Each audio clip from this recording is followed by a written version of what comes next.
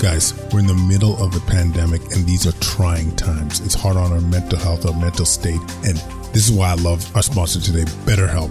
They're the largest online counseling platform worldwide. They change the way people get help with facing life's challenges by providing convenient, discreet, affordable access to licensed therapists. BetterHelp makes professional counseling available anytime, anywhere, through a computer, tablet, or smartphone. It's brilliant. Sign up today. Go to betterhelp.com/solvinghealthcare and get 10% off sign-up fees. Welcome to Solving Healthcare. I'm Kwadwo Kyeremanteng. I'm an ICU and palliative care physician here in Ottawa and the founder of Resource Optimization Network. We are on a mission to transform healthcare in Canada. I'm going to talk with physicians, nurses, administrators, patients and their families because inefficiencies, overwork, and overcrowding affects us all. I believe it's time for a better healthcare system that's more cost-effective, dignified, and just for everyone involved. Quadcast Nation, we are back, and we got Dr. Ari Joffe and Dr. Matt Strauss. Why?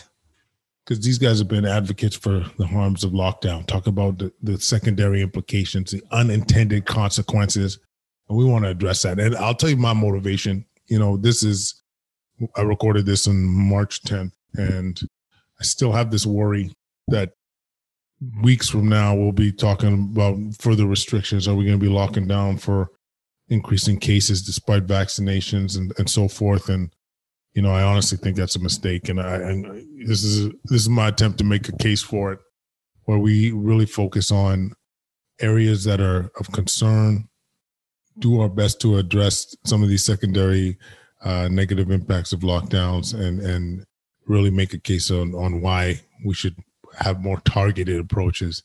And I know that not everyone's a fan of this, but I'm honestly, I'm pushed by my kids. I saw how these lockdowns impacted my kids and potentially could be impacting generations from now. And there's been areas in the world that have, for example, not been in school for over a year.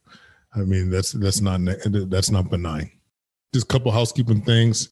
Sign up for our newsletter, solvinghealthcare.ca. Our newsletter where we get our latest and greatest content, latest shows, upcoming guests, health tips. It's the money. So go to solvinghealthcare.ca and sign up for that bad boy. You won't be disappointed. Okay. So without further ado, we're just going to jump into it. Harms of Lockdown with Dr. Ari Joffe and Dr. Matt Strauss. Quadcast Nation, we decided to get some great minds together. Okay, because we are once again talking about lockdowns, the manifestations, what happens as a result, some of the unintended consequences, because as you know, this is part of the underappreciated story with COVID. So we brought some advocates in the mix. We got Dr. Ari Joffe and we got Dr. Matt Strauss. Gentlemen, welcome to the podcast. Thanks for having me. Thank you for having me. 100%. So Ari, first of all, you're from my motherland, aka Edmonton, which I got to give some love to my Oiler Nation out there. But you've been actually pretty vocal since I want to say from the beginning about your concerns about us locking down and some of the secondary consequences. What spurred this on, and like what is really pushing you towards being such a voice? Oh, that could take the entire podcast to explain. I might cut you off, but here we go. Well, lockdowns. At first, I thought lockdowns were the best option, and my kids, who two of them are in engineering, so they like to analyze things, and they kept asking me questions about them, and I kept looking into it. And I realized that I think like most healthcare workers, I was focusing on only one thing, and that is COVID, to the exclusion of everything else. And being trained in critical care and infectious diseases, I am not trained in making policy decisions and trade-offs, emergency management. I was focused on COVID alone. And also some of the initial data that was coming out was very misleading, including the modeling and forecasting and the case fatality rates and the ways that countries were trying to control spread. So all of that was, I think, misleading. So what I think changed my mind were two things. One was looking into what the infection fatality rate is as opposed to case fatality rate. As data emerged that there are probably at least 10 times more infections than detected cases, and the infection fatality rate was very low until there seemed to be an inflection point in that infection fatality curve around 65 to 70 years old. And that was also compatible with the high-risk groups being by far by age.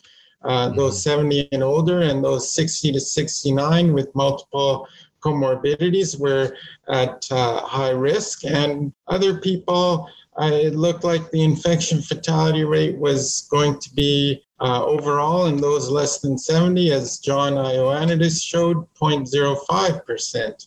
So that made me think, why are we locking everybody down when we should really just be protecting people who are at high risk of adverse outcomes? The other thing that swayed me was reading some work by an economist in London, England, called Paul Fridgsters. And he was writing that the economic recession can easily be predicted to, in the long term, cause far more deaths and loss of population well-being than the SARS coronavirus 2 virus and COVID possibly could. So that lockdowns causing an economic recession would cause far more harm than benefit, even if it was 100% effective at preventing spread of the virus. And on top of that, there was data coming out that was questioning how effective lockdowns were anyways. And I think the efficacy of lockdowns has been, at best, highly exaggerated. And they're not as effective as we think, which would put the cost-benefit analysis even further in favor of no lockdowns.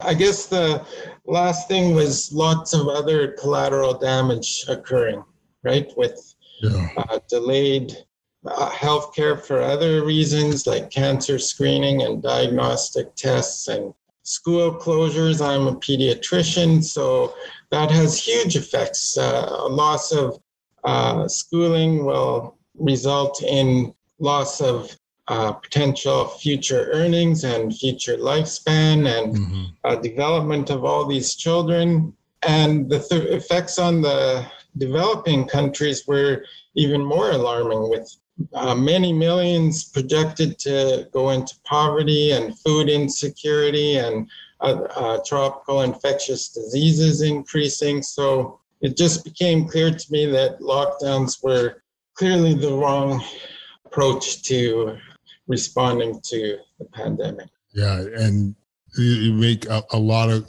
great points in terms of, you know, why we really need to think about such a massive weapon, you know, as opposed to thinking about some more strategic strategies. Matt, what was your story? Actually, I still don't know your story about why you started to be such an advocate for the harms of lockdown.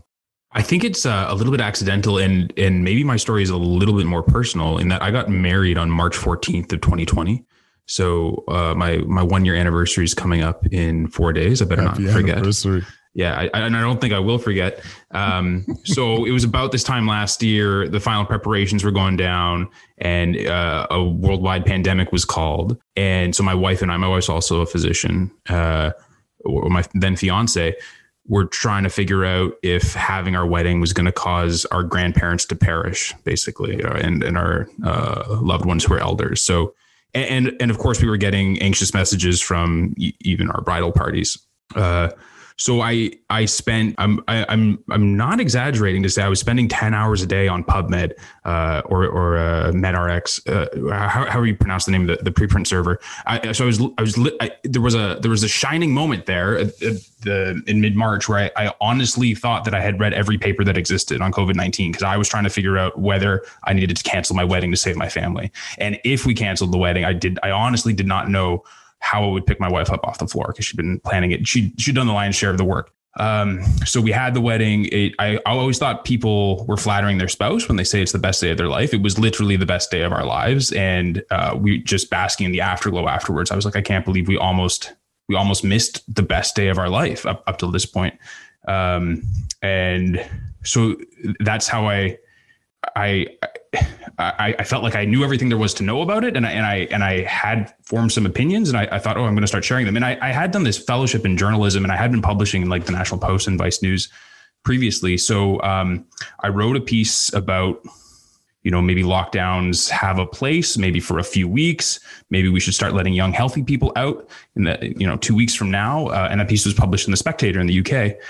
And then it kind of all snowballed from there. And just out of curiosity, did you get a lot of heat initially for your point of view, or how did that turn out? Initially, no. I would say I got an email from a hospital administrator saying, you ought not to do this. And it's maybe inadvisable for me to say this, but I'm affiliated with a few institutions. I work at a few places we've talked about before, so I don't want to throw any particular institution under the bus or bring disrepute on anyone. But I kind of flipped out when I got this. I called the CMPA, and the physician advisor literally laughed. Like they thought it was hilarious. They looked at my piece and they were like, "No, this is all couched in science." Mm-hmm. You have every right to do this. And so I sent a polite email back saying, well, we're in a very serious predicament here, and we need experts to be able to speak freely about what they're seeing and what they're thinking so that we can come up with the best public policy. Like we're not going to, you don't get better decisions by shutting down debate and discourse. And so that was respected. I will say the heat turned up months later, kind of in November, December. I was fielding more emails like that, but I think my position largely hasn't changed, that we all need to be speaking openly and honestly and with kindness and compassion. But we're not going to get change. We're not going to get the best policy possible if we're not hearing every perspective. Oh man, this is the part that I thought was the most alarming about the initial, like especially in that first wave. Like you couldn't even use the term seasonality. I feel like that was something controversial. You mentioning some of the secondary consequences of lockdowns was controversial. It was all about stay home, and that was the only acceptable message. And I that part to me was one of the most alarming. And like Matt, I'm assuming you said you're about 8 years into practice, eh? Like is that fair? Yeah. So yeah, that's right. You there's a certain stage in your career, you still feel you're walking on eggshells or what have you. So especially getting notices like that. But what, from maybe I'll go to Ari. Like, what was the most impactful in your mind? Like when we think about the harms of lockdown, like what got to you? Like what was the like maybe even stuff that you may be seeing in your own life or in your professional practice, but what was the components that was like to you, like, this can't be ignored? I don't think there was any one thing. I've realized for some time that I'm in a very privileged position. And, I'm a physician and I work in the PICU. I had a guaranteed job. Everyone couldn't go to work. I got to work mostly from home, go in to be on service, still get paid the same amount. I mean, if anything, I was not working as hard as before the pandemic. So I think hearing what was happening to people in less privileged positions and to how the effects of lockdown were magnifying inequality and extremely harsh on people who already were disadvantaged. That was something that made me realize that these collateral damage effects need to be paid attention to. What about you, Matt? Did anything kind of stick out, or was it similar to Ari, just kind of like several things that just felt like needed to be addressed? A few things stick out. So one thing that I saw in 1 week on service doing internal medicine, I personally admitted 2 elderly women, both of whom were starving, like admitted to hospital with starvation. They had ketosis and low albumin. And so the one, she was at a retirement home, and she was kind of had some mild cognitive impairment such that she wouldn't really remember to feed herself. And her family had been coming to the retirement home to feed her. It's not, as you know, I don't know if listeners do, but retirement homes don't feed you, nursing homes do. So when her family was banished from the premises in the name of social distancing, just nobody fed her, and she just wasted away until and I'm again not saying this to disparage the retirement home. They're not set up to do this sort of work. But you take away those essential family connections, and this elderly woman presented starving in Canada in 2020. There was another woman who she was in a nursing home, but she just started refusing to eat when she couldn't see her family.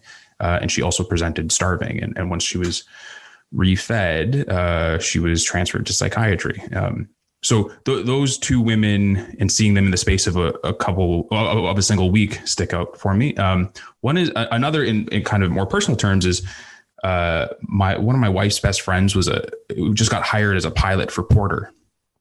And a few months into the pandemic, he was bagging groceries. And I don't know why that, like, I know my dad's an airline pilot, and I know what goes in the amount of training they do, and the hope and enthusiasm they have, and to have your career just whisked away from you. He's in his late 20s, and he'll bounce back, but that was hard to see. Another is a physician I'm very close to had to tell someone because of I would say, I think, excessively restrictive hospital visitation policies. I'm sorry we didn't let you see your wife the last week and a half. She passed away suddenly. And that person I'm told wailed like an animal, like a wounded animal on the phone to hear that. And I don't I don't know how to attach a statistic to that kind of suffering. Sorry if that got a little bit dark, but really affected me. That shit is dark. That's the thing, man. Like I still will never forget an elder patient, literally beautiful person, just gave to the community, big family, the matriarch of the family, dying alone, not only because of a mix of the visitation policies, but also how fearful people were to come into hospital to see them. And I'm like, there's something we're messing up with this messaging. And then the other thing for me too, that was, I think we failed people a ton, was the late presentations that were coming in that first wave, like late presentation MIs, late presentation strokes, like totally salvageable, conditions. But people out of fear were just like, I ain't coming to get no COVID in hospital. I have a happier story that makes the same point, which is my wife and I were barbecuing in the summer, and my next door neighbor came up to me. He said, "Hey, can I talk to you for a second?" And his mother tongue is Korean. He had this medical translation app, and he was like, "What is this?" And it said myocardial infarction. And I said, "It means you should go to the hospital." And I was like, "What's going on?" He was like, I get chest pain when I walk. And I said, "Well, you need to go to the hospital." My wife was also saying the same thing. And he was like, "Is there COVID there?" And I was like, "Actually, no, there's actually no COVID at our hospital today. Like, you need to go to the hospital." And they were like, "Is there parking?" And I was like, "Yeah, there's ample parking." They were like, "Is the parking free?" And I was like, "Get in my car, just get in my car." So I drove him to Emerge, and I dropped it. They wouldn't let me in. And they hooked him up to a monitor, and they admitted him with unstable angina. He had a STEMI that night, and but he was absolutely petrified of going in, and he got a cabbage the day after. So Same point, but I felt like because I was being dire earlier, I should tell a happier story. That's actually, that's an amazing story, to be honest with you. The parking though, you know what I mean? Like, yeah, it's just funny. It's just like, but that's the one thing. I don't know if you've appreciated this too, Ari. Like I don't know if we've really expressed risk. Like like, for example, I think people say, for example, you're in your mid 20s or whatever. I heard the stat that, and I could be getting this wrong, but there was a significantly, like, I want to say 20-fold times more likelihood of you dying in a car accident than you would be from your COVID, and from acquiring COVID and dying from COVID. And because of the messaging, I think this was something that was completely lost. Like, it's not the same when you are 72 with type 2 sugar diabetes, but if you are a 23-year-old healthy individual, like, it's not the same. I don't know if you found any inconsistencies in the messaging. Yeah, I think, you know what, the messaging has been that we're all in this together, and that's a bit misleading, because I get the impression that the public thinks this virus is deadly, that if they get COVID, they are going to die. I know my mother-in-law was telling my wife that if she gets COVID, she knows she's going to die. And I kept saying, well, no, even though you're in your 70s, you still have at least probably 95% chance that you will survive. But if you're in school and 10 years old, your infection fatality rate is 0.001%. It's far lower than from influenza every year. And even in people under 50, the risk seems to be lower than the infection fatality rate from influenza, and people don't know that. So yeah, people are scared to go to hospital, and they're petrified that they're going to get this. And I think the fear is far out of proportion to the risk in most people. Yeah, it's wild. Like, I honestly, I think if I had the time and the bandwidth, I would have like a COVID risk app for people. Just to be like, yo, plug this in and see what your legit risk factors are for acquiring this. And it's, we all have to do our part to, like, not propagate the COVID and spread it to people that you don't want to get COVID. But also, I think there's consequences of being too fearful that that we're exactly what we're talking about. So, like, Matt, like, what if you had the authority to change things? So, like, what are the main kind of approaches or changes that you would have liked to have seen during different parts of this pandemic? I think what Ari was driving at, we understand that the risk is different to different people. And I think that the Canadian public, but also public health establishment is nuanced enough to make this sort of tailored approach and to focus protection on the people who needed it the most. And we haven't done that. We spent $450 billion on the pandemic strategy that we chose, which involved paying 16-year-olds $2,000 a month to watch Netflix in their basement and not go out. We could have taken all that money and built absolutely ironclad nursing homes. Word. $450 billion, for reference, it would be enough to build 2 brand new hospitals in every city in town in Canada. So it seems like an extraordinary, and we know this from other areas of public health. Like we don't give HIV prevention medications to every high school senior at prom night. We HIV prevention medications are amazing. They're life-saving. They've done so much to reduce HIV, but they're generally prescribed to people who are in very high risk categories. So by and large, that's what I would have liked to have seen. I would have liked to see tons of resources. Like, COVID is a serious illness. I've seen it kill people. But we could have saved so many more of those lives by focusing our efforts on the people who we knew back in the spring were most likely to die. And that's what I think was missing. 143%. It still baffles me how we haven't focused our energies on truly focused our energies on the high risk areas. Like long-term care, the gift has been the vaccine at this point.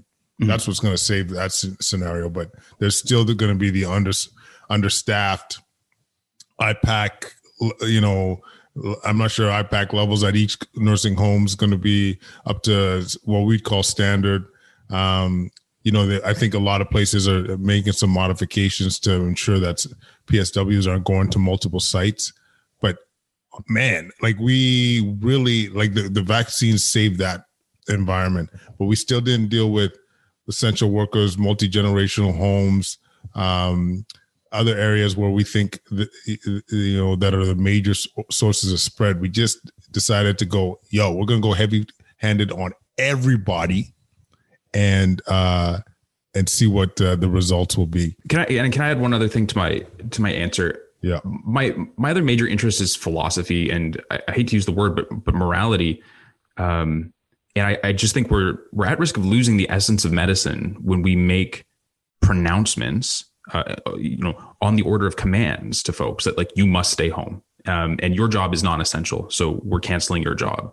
And in my practice, I'm very sensitive to issues surrounding informed consent, and I don't think that Ontario modeling data or today's daily COVID case count can tell you whether your father's funeral should be canceled or not. I think the way we build value in our lives, the things that people find meaningful, cannot be captured in those statistics. And so it was a real, I don't want to say breaking point for me, but it was a really, really hard day for me when Ontario was playing maybe we will, maybe we won't cancel Christmas. And I thought that, to people in different communities and different parts of the province, Christmas means different things to you. And it's not I don't think for the government to say whether it's on or not based on statistics. I just really fear that we're moving away from a medicine that is grounded in individual values. So that's another thing that's caused me a lot of concern over the last year. Yeah. I feel like the value, I didn't think we had a situation to express our values. Like for me, my line in the sand when I got my big boy pants on was when they started to affect my kids. When I saw that they were starting to do some bullshit, closing schools, in Ontario, where I live in Ottawa, when they decided to reclose the schools, we had 3 patients in ICU in a city of 2 million. I was like, no, this is ridiculous. No, my kids' education, my kids' well-being, no, gloves were off at that point. You know what I mean? That was kind of and I feel like a lot of Canadians, at least when it comes to their kids or the youth, this is where they get, or at least for me, this is when I was getting uncomfortable, knowing that our impacts cannot just affect them directly right now, but could be generational. To me, that's when it just got to me. And I said, this is unexcusable. And I because everyone's got their tipping point. And when I think, when I'm gone and these guys got to live their lives and they can't afford a house, they can't own a house. They're still paying for the mistakes we made. I just was like, we could do better. I don't know, Ari, if that you felt something there too. Well, if I can, I will tell you what I think should have happened, and I'll be blunt because not being blunt hasn't worked. So I should have said the quote I was looking for is that Theresa Tam wrote in her report on public health in 2020. The main quote is, "No one is protected until everyone is protected," and that is just plain false.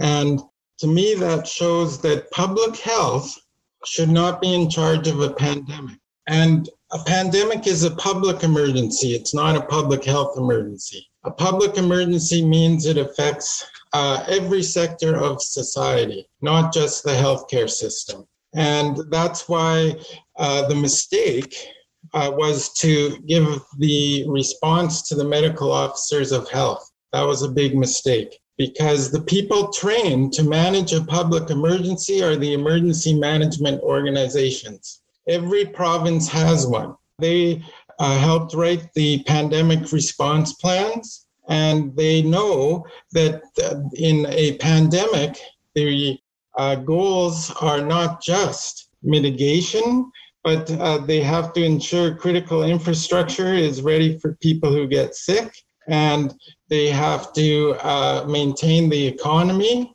and they have to maintain life as normal as possible. And unfortunately, public health, like being medically trained, we're focused on COVID alone. They are not trained in making trade-offs and policy decisions. And emergency management is. And I've been talking a lot with an emergency management expert, David Redmond, who is ex-military, and he was in charge of Emergency Management Alberta and in charge of Canada's counterterrorism after 9/11, and has many other experiences. And hearing him talk about emergency management principles and the process showed me that, yes, he's right. Medical officers of health are not trained. So the way it's trained to respond to a public emergency. And what the agencies involved, there's public health has to be involved. And what they should have been tasked with is how to protect long-term care homes and how to get hospital surge capacity, including ICU surge capacity. And surge capacity does not mean canceling healthcare for everything else. It means being able to manage a surge without canceling healthcare for everything else. And and protecting long-term care homes, the best way would be to quarantine them. Right now, the entire society has been quarantined with hard lockdowns. And this false claim of circuit breakers that were supposed to last 2 weeks and instead last for several months, they're lockdowns. And quarantining long-term care homes would mean quarantining the patients and the staff, and they'd work a month on and a month off, and long-term care homes would be protected. And having adequately paid staff that are trained in adequately trained. So we could have done far better with long-term care homes with an emergency management response, because the first principle of mitigation is to remove the vulnerable people from the risk. And we knew right away the vulnerable people are older people, especially with comorbidities, especially 70 and older, and especially in long-term care homes. And in the first wave, that was over 80% of the deaths from COVID. And then we had 4 months to prepare a better strategy for long-term care homes, including quarantining them. And even older adults in the community could voluntarily have quarantined with voluntary caregivers at home, or we could have made long-term care type facilities for more vulnerable older people to live in at the highest risk time. And I like where you're saying $400 billion could have created these hospitals. You know, the Justice Center for Constitutional Freedoms has a quote in their paper where back then it was far less than 400 billion that had been spent, but they said in the first wave, for that money, we could have put every single older person in a 4-star hotel with a personal attendant, and it would have cost less. So I honestly think that it should have been an emergency management agency in charge, and the messaging should have been who is really at high risk, How are we going to protect them? How are we going to maintain the economy? How are we going to maintain life as normal as possible, including kids going to school and not disadvantaging people who are already disadvantaged? So I think that, the focus on lockdowns was misdirected. And in fact, even in October 2019, which is quite a coincidence, 1 month before COVID-19 broke out in Wuhan, WHO updated their pandemic response plans. And they said quarantine should never be used, period, in any pandemic. That's in an influenza pandemic, even as bad as, if it was as bad as 1918, they said quarantine should never be used. And then the first thing used has been quarantine. So nobody went by the previously well thought out pandemic plan. Yeah, I mean, a lot of decisions, I don't know if they're emotional, but they were certainly fear based. But you bring up a point that I've always bothered me, even from a public health perspective. My concern was always been it's public health, all aspect of health, not public COVID. You know what I mean? And so, like, we were it's right now it's March 10th, and the government of Canada put out excess death document that neither of us have dived into in any detail yet. But the point is that there's been some excess deaths related to secondary impacts of lockdowns. But this was a thing that always bothered me. It was that we weren't doing anything to kind of address some of these secondary risks, even like the mental health. Like, imagine that some of that 450 million was free mental health services for Canadians. Like, you know what I mean? Like something to show that you're at least addressing some of these areas of concern. And there's something that the three of us have that is a bit, I don't know, say unique to a lot of the experts that you're seeing, is in our daily jobs, we have to always look at things holistically. You got all these lovely consultants that will say, you know what, you need to dry the hell out of those lungs. I'm going to dial up that dialysis, please. Or, as per the cardiologist, or the nephrons telling you to give more fluid. Like, you're always balancing the multiple opinions and perspectives of the experts, but ultimately you're trying to do what's best for the patient. And this is the perspective, like, it's been like, what is going to be the best for everybody? What's the solution that's going to be the best for everybody? And one of the Matt's points was, in terms of these like models and stuff, I'm like, one time I just want to see the modeling for, I don't know, cancer deaths from delayed diagnosis or delayed surgeries or overdoses that we're seeing. Add that to your bloody model instead of just showing this exponential curve that's never been close to right. You know what I'm saying? And exactly. And people making decisions based on these crazy models. You know what I mean? Oh my! The forecasting has failed every time. Forecasting has failed. John Ioannidis wrote a paper on that too, that forecasting has failed even for next day numbers. The models are not accurate. And anyway, I have to apologize. Maybe I got a bit heated there. No, that's good. You had to bring it back down. No, that's good. This is what we try to keep it real on the Quadcast. You know what I mean? It's good. People want to see emotions from physicians. You look like you were going to say something, Matt, but maybe I'm just reading. Oh yeah, no. I mean, I think we're really going to have a good think after this is all over about what is the place of modeling in a totally new situation, in a totally new emergent situation, because as already mentioned, almost all of the models failed in retrospect. I remember finding it straight. Like I'm interested in modeling. Like I like math, and I'm interested in what they do. Some of the models, well, my best man and best friend is a math professor. He picked apart some of them. And there were kind of elementary errors made in some of them, so assuming that everyone who died of COVID would die in an ICU, and as a palliative care physician and intensivist, I imagine, ways that doesn't end up being the case a lot of the time.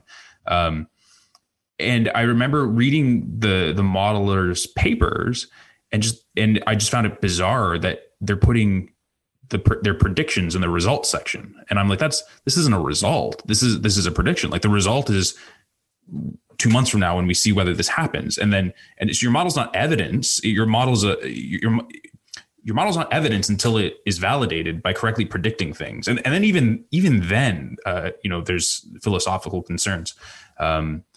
So I'm really skeptical about a lot of things. And unfortunately, in my practice in ICU, just watching it develop over the last 10 years, that skepticism keeps being borne out again and again. Like most of the things I was taught in medical school about critical care have since been invalidated by a international multi-center randomized control trial.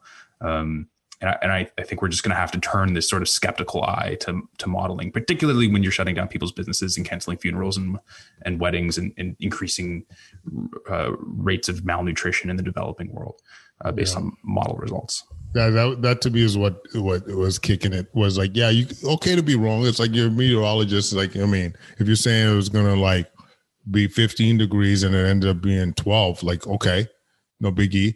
But when you're like, yo, traffic can't come to this area, you guys can't leave your homes based on this, quit your job. You know what I mean? Like there was a lot of decisions based on this. Like, I mean, I don't know if you got a piece of this in Alberta, but we had, I think it was in February, like Ford coming on the mic being like, wait till you see these projections. You will you'll shake in your boots based on these variants of concern. You will shake in your boots. Cases went down. You know what I mean? Like literally went in the opposite direction. I'm literally going on national news and I'm holding myself back saying like, you see, you guys were getting all hyped up about this. They're going down in cases. You know what I'm saying? Like, I don't know. That's what was killing me. So not to pick fights, but so I think Dave Fishman's on the record on his Twitter saying a tsunami of deaths are coming around that time. And Eileen Davila, the Toronto medical officer for health, went in front of television cameras and said, we're at the start of the third pandemic. This is the third pandemic. I've never been more scared.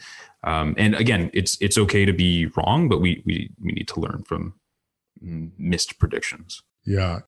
One of the principles of emergency management is you can tell them that you're worried, but you don't tell all the public that you're deathly scared, because that tells them that you have no clue what to do.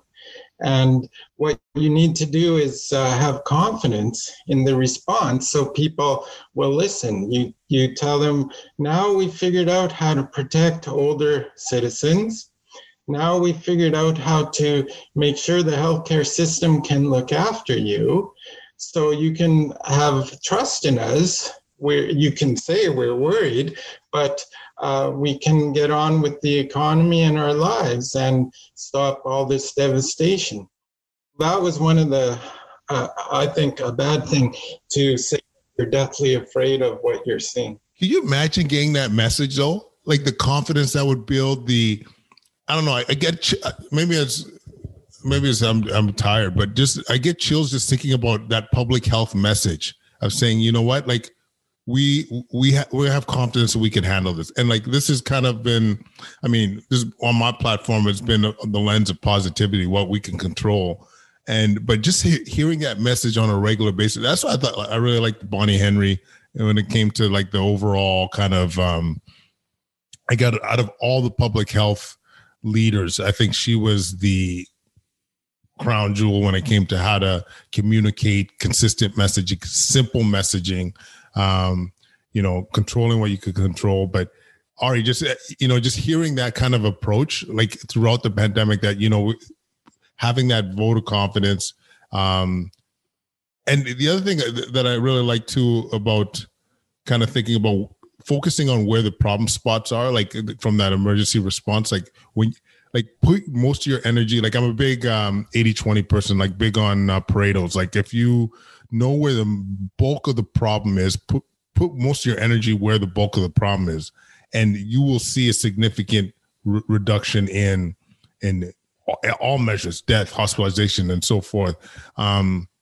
So those principles that you mentioned, because this is the first time I'm hearing this. I don't know if you've heard this emergency response. Like, I don't know if you've heard a lot about that, Matt. Like, but this is the first time I'm hearing about this avenue. I think there were a few articles. Was it a Redmond? Was the Yeah, Redmond. Yeah, I think he made a bit of a splash in the Alberta media around November, I want to say. So I saw a few articles where, yeah, he's extremely cogent.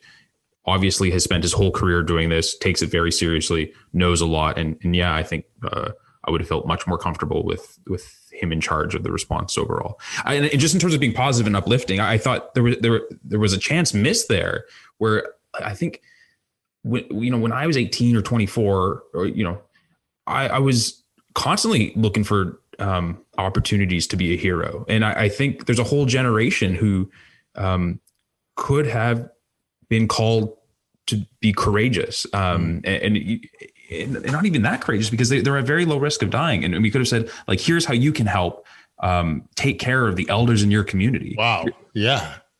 Here's how you can volunteer at nursing homes. Here's how you wear protective equipment so that you can not infect them. And instead, I just think the message of be very scared and stay at home was such a missed opportunity for I feel bad calling them kids, but for young adults to be heroes. Honestly, I mean, I look back at. They're probably older than 18 to 24, for example, but people were looking to serve. Like I was even thinking about some of our trainees that we went through a run in March where, because of the people were coming back from vacation, and so they had to quarantine for 2 weeks and all these kinds of stuff. So we were down residents big time. Like it was just bad kind of coincidence. And the amount of people that were willing to step up and in a new, like, well, this was March, April, when we don't, there was still a lot of, unknowns about the virus and the dangers to ourselves. Without hesitation, you guys need help in ICU, I'm going to step up. These are people in their 20s that, that had their full lives ahead of them, that were willing to do their part. And so, like, hearing that too, just that whole angle of what can you do? What can we do? I even think the messaging, like what drove me nuts. This is the other time I think one of the public health complained about me. They're talking about masking outdoors and all this kind of stuff. And I'm like, this is ludicrous. Stop wasting your energy on this shit. It's a distraction. Tell people what they could do outside right now. It's December. Tell them they could go walk outside. They could play hockey at the rink. That's some safe shit. You know what I mean? And this it's better for morale. It's better for their physical health. Like, we've seen the risk factors for those that come in with COVID. Like, let's try and have that positive slant on it, and you'll have the faith of the people. People, like, if you really did actually need them to clamp down and bear down for a period of time, they'll be more engaged in it because, you have their trust. But man, double mask outside, you know what I mean? Like, Jesus. Put on, you know what I mean? Like, do I need to wear a helmet when I drive too? You know what I mean? Like, It's just it's like, relax. Anyways, now I'm starting to get heated. But I just really, what I hear that positive messaging, like that really, I think that would have served so many people so well in terms of what you can do. Even what you're saying now, it would have been an opportunity to decrease risk factors. People could have been told, go outside, get exercise. The biggest risk factors to your mental health and from COVID will be reduced by getting exercise. But instead, sedentary lifestyles have markedly increased, even in children, because they're not allowed to go out. Even in me.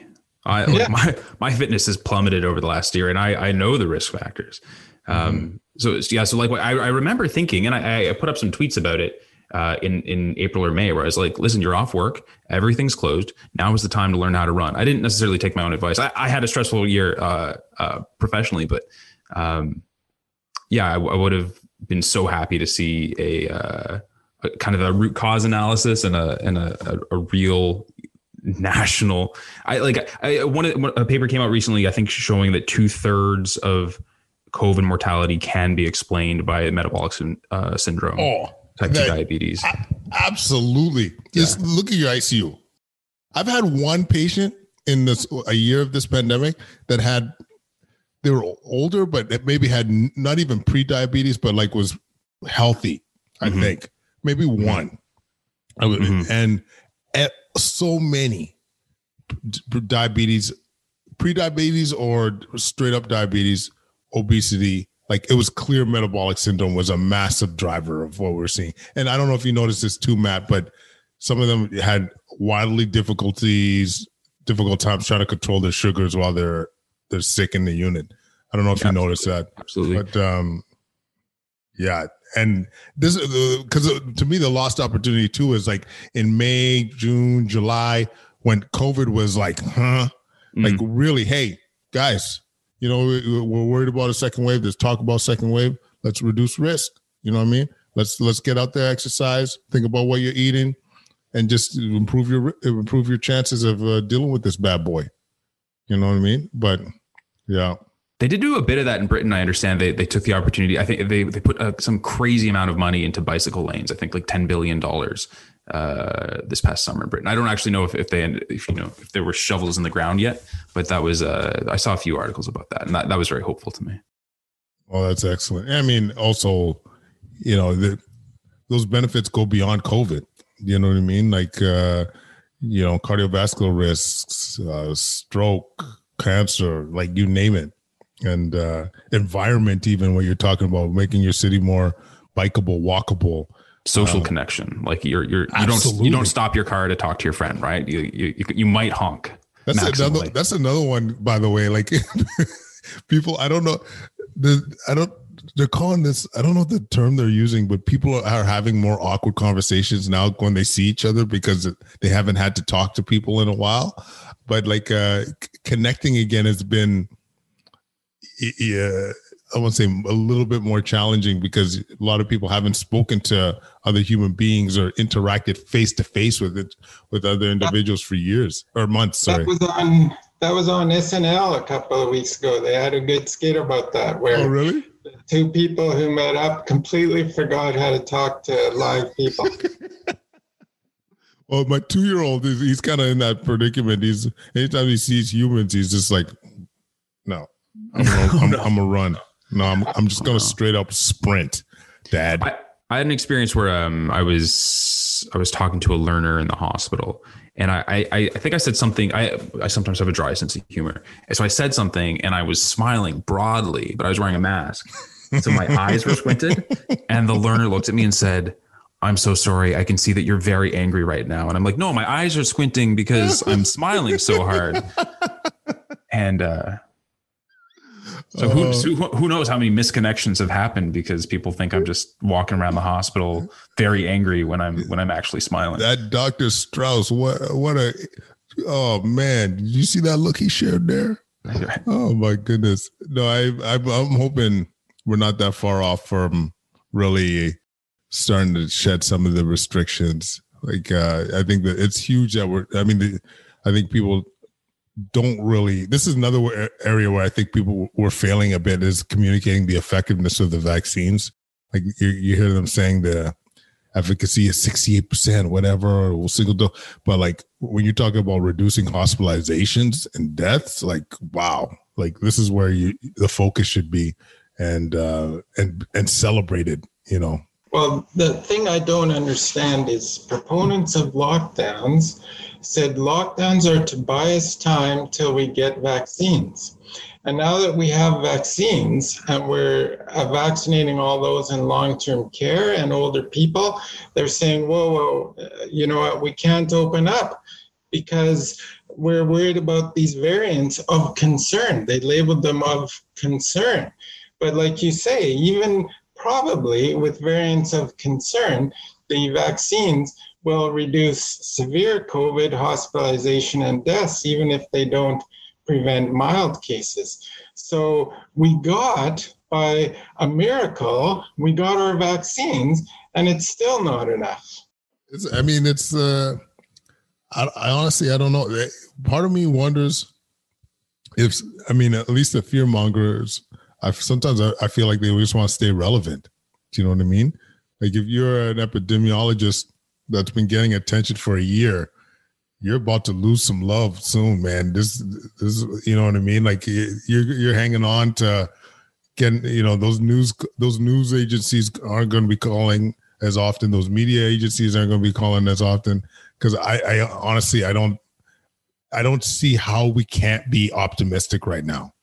I don't get it. I can understand why news agencies want to, like, more headlines or whatever, you know what I mean? Like, oh, there's a new variant in New York or whatever. But like, if we're talking the big picture, getting out of this pandemic, man, having those vaccines is massive. Well, and if it's not the vaccines, then what is it? Like, exactly. Literally, then what? Then we just lock down forever? And I humorously, I have a member of my extended family, let's say, who's anti-vax, but pro-lockdown. And I'm like, well, so we just lock down forever then? Like, if the vaccines aren't the answer, then like, just let me take my lumps. Like, there's only...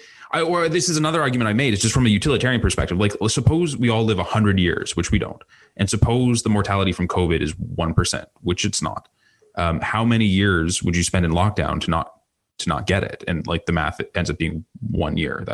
That's kind of the pot odds of how long you would spend. But it just starts to not make sense to not live your life at some point. And we have to, if that point's not the vaccines, then I don't know what to do. I don't know what to do for you. Yeah, exactly. And that's assuming two things. One, that lockdowns work, which they do not work nearly as well as people have been claiming. Many studies have shown. And two, that they'll actually be of benefit to them in terms of their lifespan. And the evidence, again, shows that that's false too. Oh yeah, no, I'm giving them those premises.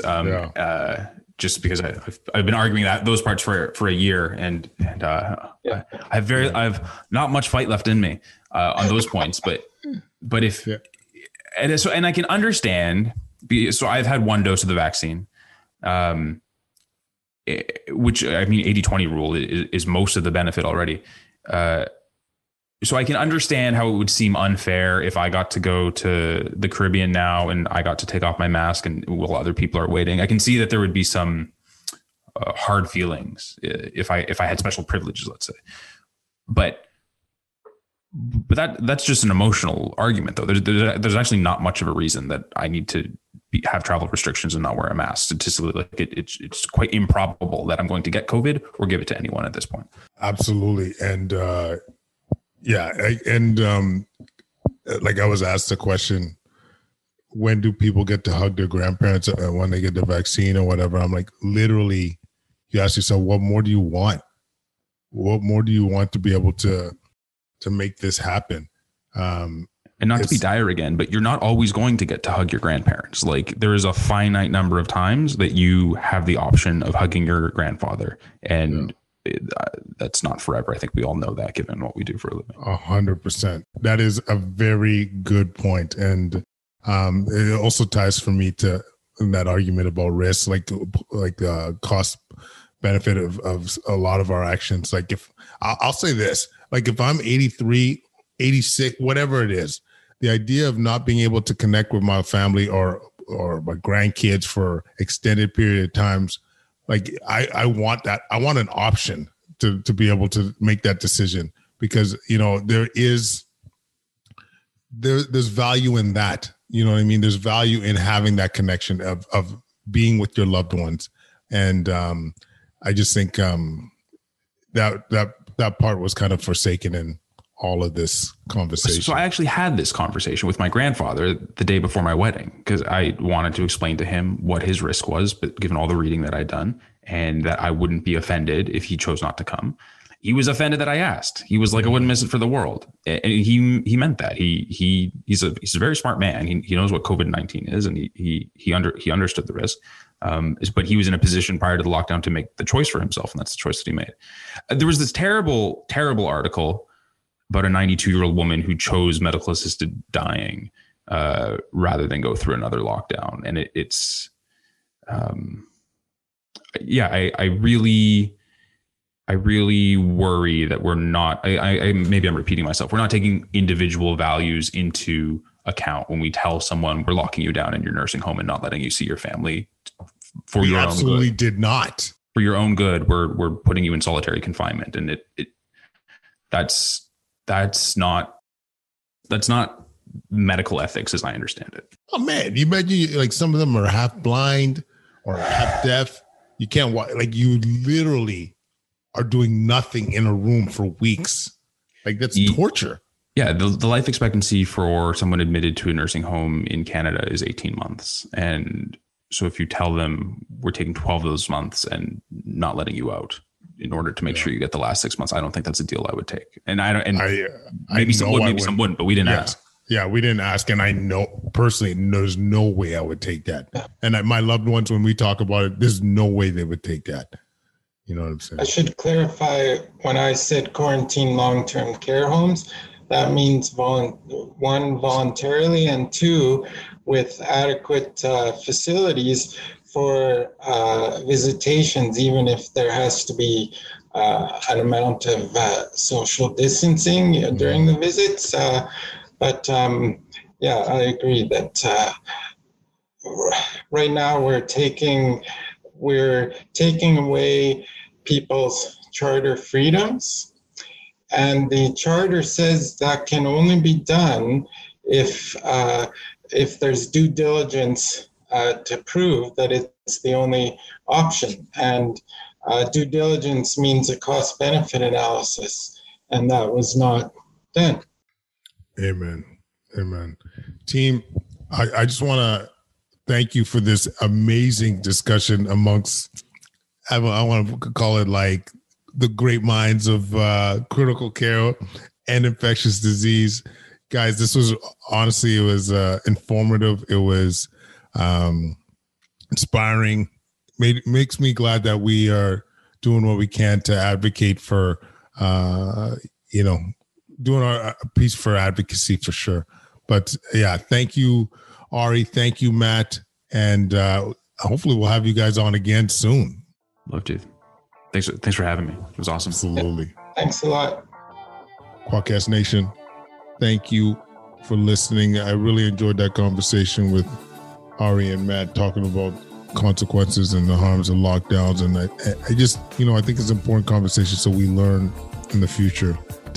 I think it's important to be able to approach these things in a more holistic fashion. So we're going to keep bringing up that content as much as needed, really. But hopefully we're on the better side of this thing. Leave any comments at quadcast99@gmail.com. Follow us on Instagram, YouTube, Twitter at Quadcast. Leave that 5-star rating. You know what I'm saying? Leave it on iTunes. It helps with the visibility of the show. Leave a comment there as well. And guys, thank you so much for the support. We feel the love, and it's all about just changing that boogie, yo, for real. Have a great rest of your day. Peace.